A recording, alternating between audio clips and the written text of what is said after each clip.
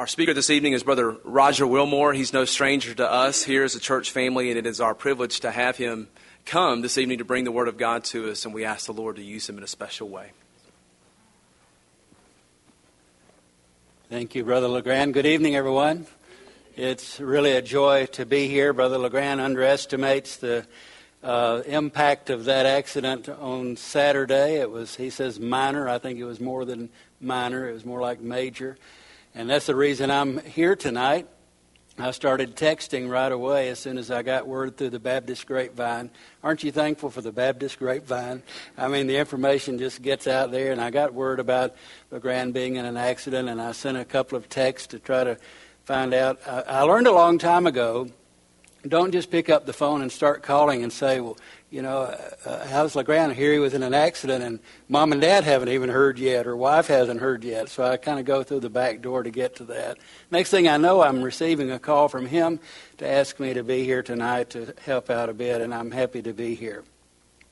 The last few weeks, I've had some Sunday opportunities to be out preaching and on the road, and I tune in to the radio station and listen to your Sunday school class. Brother Lamb has that 10 o'clock class and the 11 o'clock worship that comes on afternoon. I hear it afternoon. And then the evening service. So a couple of Sundays I've heard all three of the services, the Sunday school, the morning worship service, and the evening service. And I've been impressed with every aspect. I love to hear Brother Chris preach. But the music, I tell you, the music just grabs me, and I listen. I think these are all professional voices. I mean, such powerful voices and such gifted voices. And I think what a blessing the church has to have so much talent. Brother Grant, I think I even heard your voice singing one Sunday in a quartet or a trio or something. Was it you? I invite you to turn in your Bible to James chapter 5. And I want to bring a message from these verses 13 through 18, and I'll title it, Who Can Pray? We're going to be talking about prayer that gets through, but I want to just talk for a few moments based on the words of this passage, who can pray? Many of you know that I studied and was mentored under Dr. Olford and mentored by Dr. Stephen Olford, who taught expository preaching, and he would always say to his students, there's more than one sermon in a text, but you can't preach more than one sermon at a time, so just preach one at a time. So I want to say before we read these verses, there's more than one sermon in this text, and I'm going to focus in on a small portion of it in the scheme of things, asking the question, who can pray? But you'll see that when we read and as I speak. But let's start reading in verse 13. Is anyone among you suffering? Let him pray. Is anyone cheerful? Let him sing psalms. Is anyone among you sick? Let him call for the elders of the church, and let them pray over him, anointing him with oil in the name of the Lord. And the prayer of faith will save the sick, and the Lord will raise him up. And if he has committed sins, he will be forgiven. Confess your trespasses to one another and pray for one another that you may be healed. The effective, fervent prayer of a righteous man avails much. Elijah was a man with a nature like ours, and he prayed earnestly that it would not rain, and it did not rain on the land for 3 years and 6 months. And he prayed again, and the heaven gave rain, and the earth produced its fruit. A powerful passage of prayer. James, writing, the half-brother of the Lord Jesus Christ, writing on this subject of prayer. You probably know that tradition tells us that James was dubbed camel knees because it was observed that his knees had thick calluses. And he was a man whose very physical body indicated that he spent much time in prayer. I find it intriguing in reading these verses just to count the number of times prayer is referred to. we have just read together 6 verses. And in 6 verses, James mentions prayer 7 times. You will see it once in each of the verses, with the exception of verse 16, where it is mentioned twice. So there's a strong emphasis on prayer. If I were to ask you tonight to consider what you consider to be the most important need in the life of the church today, what would you say? And I know the answers would be varied. I mean, we would all probably come at it a little differently from our own perspective. What is the greatest need in the church today? But I think most of us would have to agree that there's a need for us to return to real prevailing prayer. Wesley Duell, a man who spent 24 years in India, a man of mighty prayer, he's written a number of books. If you haven't read Wesley Duell, the last name is Duewell, and he's a wonderful writer. But he's written, one of his books is entitled Mighty Prevailing Prayer. And in it he says, the greatest need of God today is for men and women who know how to prevail in prayer. Mighty intercessors, tireless prevailers, people who will persevere in prayer and in battle and in prayer conquest until heaven's powers are released and God's will is done in the practical situations on the earth. He goes on to say, God's cause creeps forward timidly and slowly when there are more organizers than agonizers, more workers than prevailers, and more of workers than those who have seen the heart of God and who have experienced the power and the glory of the cross, who know the Bible meaning and significance of the day of judgment and of heaven and of hell. I like what he says here. We have more organizers than agonizers, more workers than prevailers. We have a need to return to prayer. Andrew Murray said, where we work more than we pray, the presence and the power of God are not seen in our work as we would wish. Now, we're Baptist folk here tonight, and we know a little bit about the pace of church life in Baptist church life. And one of the dangers that I think we need to be cautious about is just exactly what Wesley Duell was saying and what Andrew Murray was referring to, that we get caught up in the work of God to the point that we have a breakdown in our communion with God and in our prayer life. Would you agree with me that the church moves forward on her knees and in prayer? And yet sometimes we can find that our work becomes a substitute. There's a Scottish preacher whom I love very, very much. He's an older man now. His name is Eric Alexander, a wonderful expositor of the Word of God.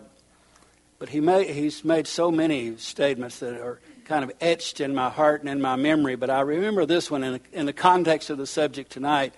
He said, service to God is never a substitute for knowing God. Service to God is never a substitute for knowing God. And I would say that applies to my life, and it may apply to your life, in that sometimes we can get so busy in our doing the things of God and serving the Lord that we fail to maintain the right communion with Him.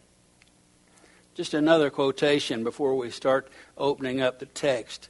A book entitled Living God's Way by F.E. Marsh. And this is another old writer, and those are generally the ones I lean on the most. F.E. Marsh, Living God's Way. He says, prayer is the sin killer. No one can sin and pray, for prayer will either make us cease from sin or sin will make us cease from prayer.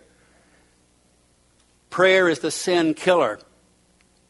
Then he goes on in the same paragraph to say, and prayer is the power bringer. It is the hand which touches the hem of the garment. It is the hand which touches the hem of the garment of divine grace and causes the life which is in the divine one to flow to us. Prayer is the power bringer. He goes on to say, prayer is the holiness promoter. It is like a gentle dew that falls upon the thirsty plants and causes them to be refreshed. Prayer is the holiness promoter. Prayer is the dispute adjuster.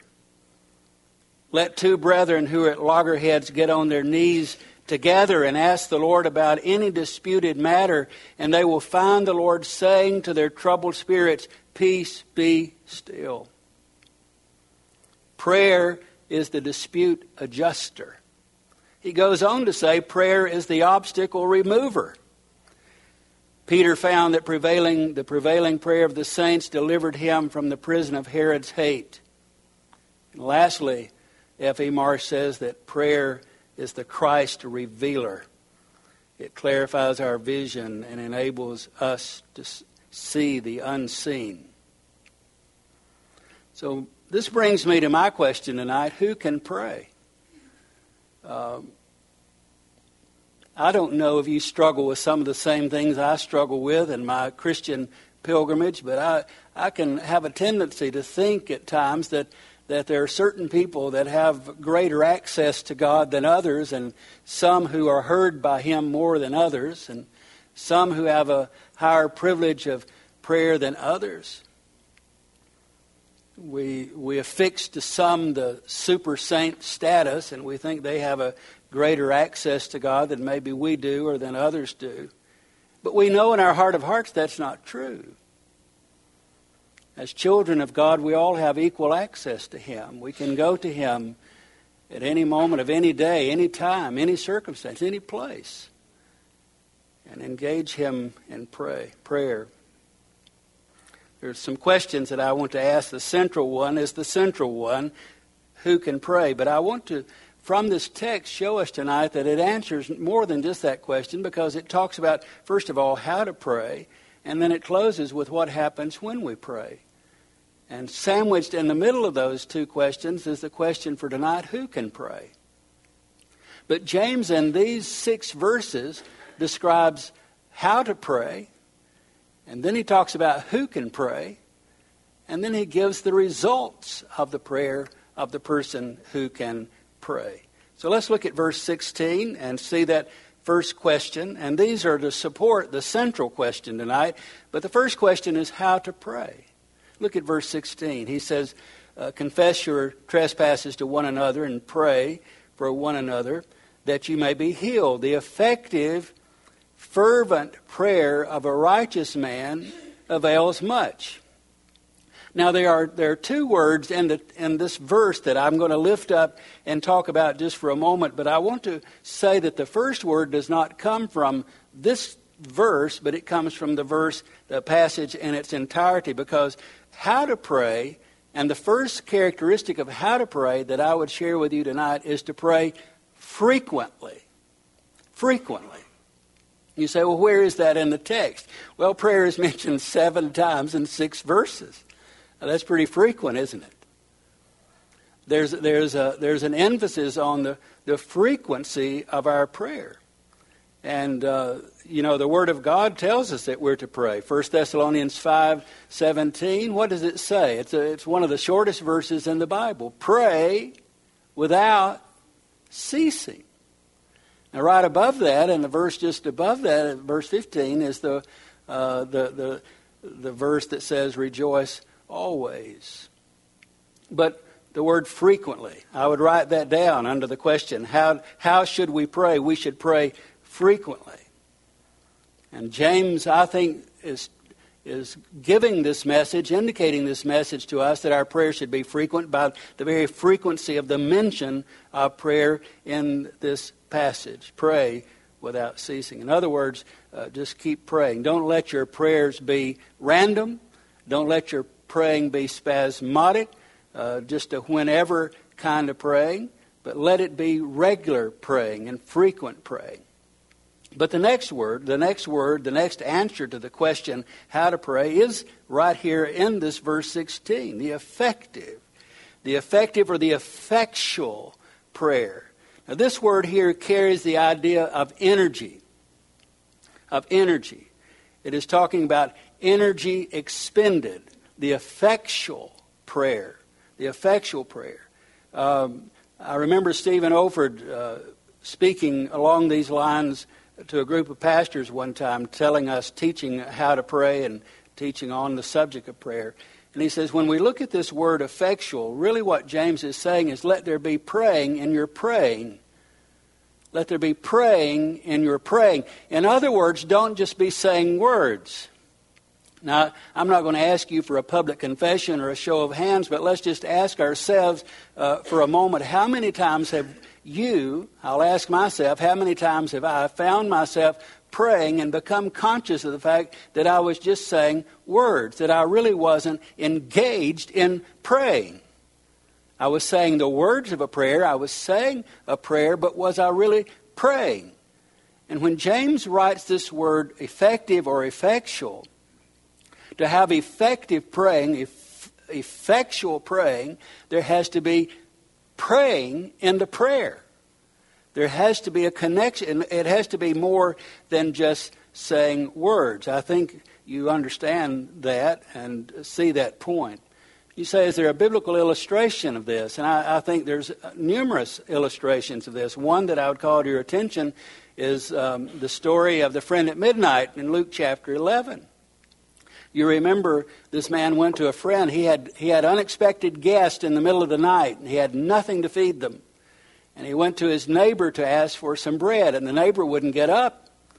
And the man kept knocking, and the neighbor inside was wanting to send him away. He says, we've already gone to bed, and in the Eastern culture that day, they slept on mats on the floor, and everybody had already laid out on the floor, and it was bedtime, and people were asleep, and the man was saying, listen, we're down for the night.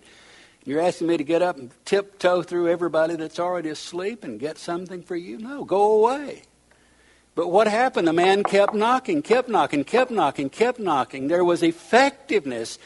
He was an effectual prayer because it got results. There was praying in his prayer. The effective or the effectual. And then the word fervent. This word fervent carries the idea of strain. It really carries the idea of hot to the boiling point. It's not just a cool prayer. It's a hot prayer. I mean, there's energy, and the word energy is applied to effectual as well. But there's an energy being expended here. The temperature of this prayer is rising. It is a fervent prayer. And the idea behind this word really is hot to the boiling point. Now there's another word that we're talking about how to pray, and we talked about frequently and effectually or effectively and fervently. But there's another word that I would like for you to put on this list that doesn't just leap out at you, but it's here. It is implied, it is implicit, it is here. And it is the word focused. The word frequent is also implicit because you kind of see it from the repetition of the word prayer in the text, and the word effectual is here, the word fervent is here. But I'm adding the word focused and how to pray because when we read the illustration that James gave regarding how to pray, he reminds us that Elijah prayed for specific purposes. His prayer was focused. He asked for specific things. He did not ask amiss. He had a target. He had an aim. He had a specific request that it would not rain. It did not rain. For it to rain, and it did rain. For the fire to fall, and the fire fell. There were specific, it was focused praying. And I know in my own life, I have to remind myself sometimes to be focused in my praying. Don't just use a scattergun approach and go all over the place. And at the end of the season of prayer, the time of prayer, not even really be conscious of of what I've said, the gamut has been so broad and so general that if God answered, I'd have to scratch my head and say, can I really remember what I asked for? Be focused. So here we are. The first question that emerges in my mind here as we examine this text is how to pray. And James tells us, pray frequently, and pray effectually, and pray fervently, and pray focused. Have an aim in your praying. But then we come to the second question, and the second question is really the question that's on my heart tonight. Who can pray? And I love what James has done here, because you're Bible people, and I know that quite well, and you know this text. It is one of the most incredible passages of Scripture in the New Testament on this subject of prayer. And it talks about praying for the sick people, talk about praying for healing, and they're talking about the prayer of faith. Talk about the prayer of forgiveness here. It is the emphasis in the passage is no doubt an emphasis on prayer. And I'm glad James reminds us of who can pray. And you say, well, where does it say who can pray? Well, it's right here. It's wonderful. He says the effective, fervent prayer of a righteous man avails much. Now, who can pray? James answers it straight away. A righteous man. A righteous man. A man who is right with God. A woman who is right with God. Psalm 24 in the verses 3 and 4 says, who can ascend into the hill of the Lord, and who can stand in his holy place? He who has clean hands and a pure heart, who has not lifted up his soul to an idol nor sworn deceitfully. A righteous man. I'm going to say more about this in a few moments. Psalm 66 in verse 18 says, if I regard iniquity in my heart, the Lord will not hear me. I wonder, have you ever wondered why your prayers weren't answered? I think this is a question we all ask. Why is God hearing me? Is he answering me? What's wrong? Can I pray? Am I a person who can pray? Can I fall into the answer to that prayer? Am I a righteous man? Are you a righteous man? Are you a righteous woman? Who can pray? James says straight away. This is not all he says. This is only the first part of the answer. And the second part of the answer actually amplifies the first part of the answer to me when we get to it in just a moment. But he begins by saying, a righteous man who can pray. Oswald Sanders, in his book Prayer Power Unlimited, has a chapter entitled Post-Mortem on Unanswered Prayers. I like that term, post-mortem. You all know what a post-mortem is, don't you? A post-mortem on unanswered prayers. And I'm going to give you just about 6 or 7 bullet points. He gives a paragraph to each of these, but he analyzes the causes of unanswered prayers. Now, this goes back to our question, who can pray? Because you see, a person can be praying, like we were saying earlier, they may be saying words, but they're not praying, and then they wonder, why are my prayers not being answered? And there's more than one answer to that question. And we would be here for a while tonight if we tried to answer that question in its fullest extent in one session. But let me give you some general ideas using the words of Oswald Sanders. And I need to go quickly with these points. Perhaps our faith has been resting on a wrong basis. In other words, is it possible that our faith has been in prayer and not in Christ? Now, don't let that one slip by you, because that's an easy trap for us to fall into. That we find ourselves exercising more faith in our praying than we do in the one to whom we're praying. Secondly, he said, there may be in our hearts a secret sympathy with sin. And he goes back to that Psalm 66 and verse 18. If there's sin in my heart, if I'm hiding sin in my heart, God cannot hear me. Who can pray? James answered it, a righteous man.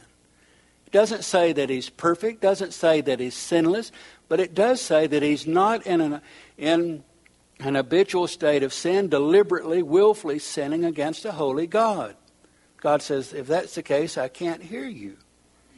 Number 3, he says, perhaps the motive behind our prayers is not pure. And he quotes James again from chapter 4 and verse 3. We ask amiss, we ask with a wrong motive. But another reason prayers may not be answered, instead of having confidence in approaching God, we may be being held back by a condemning heart. Now, there's a difference in being able to walk into the room as a child would walk into the room of his earthly father and crawl up on his knee and say, Abba, Father. I mean, that's the relationship God wants us to have with him. That we actually could just walk in as a child walks up to his father and engages him in conversation. And when the Word of God talks about having confidence in prayer and entering the throne of God boldly, it's talking about somebody that has a relationship that gives him the right to do that. But sometimes we don't have that confidence because of things in our lives. He goes on to say we may be entertaining a bitter or unforgiving spirit. In Mark chapter 11, you remember the Lord said, if you come before me to offer worship to me and you find that a brother has aught in his heart against you, then you need to go and make peace with him, put things right. How many of our prayers are interrupted tonight because of broken relationships? Now, the next one is one that I remember years ago when I heard a preacher preaching on this. It registered strongly with me. It's from 1 Peter 3, verses 1 through 7. And Oswald Sanders reminds us that this is a passage that says, perhaps not all is right in the marital relationship. Now, I don't have time to go to this tonight because I'm already pushing my time a bit, but I'm going to ask you, especially men, to make a note of 1 Peter 3, 1 through 7, because Peter makes it abundantly clear in that passage that if a husband is not in right relationship with his wife, God cannot hear his prayers. That's in 1 Peter 3. Sanders goes on to say our prayers are sometimes an outlet or expression of unbelief and despair rather than an outpouring of faith. And lastly, he reminds us that we should never forget that there's always satanic resistance to our prayers. Satan is always engaged in an effort to prevent the answers from our prayers even reaching the ear of God. This is what we call spiritual warfare. And anytime we're on our knees in the presence of a holy God, we can be sure that this is happening. But James changes the tone just a bit here when he moves to verse 17.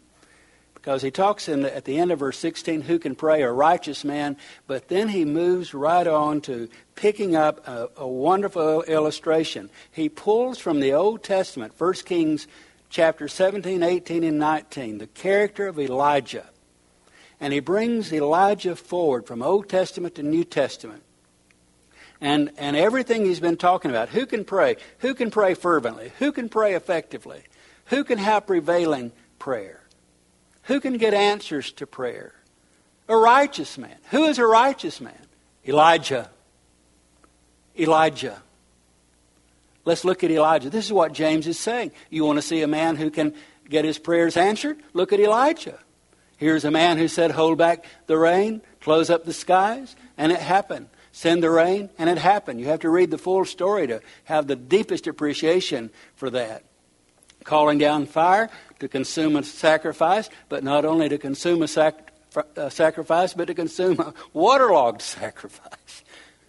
I mean, here is a man who had prevailing, fervent, effectual prayer and praying. But the encouraging part is this. Elijah was a man with a nature like ours. You ask me who can pray. Let's ask James who can pray. Let's ask the Lord who can pray.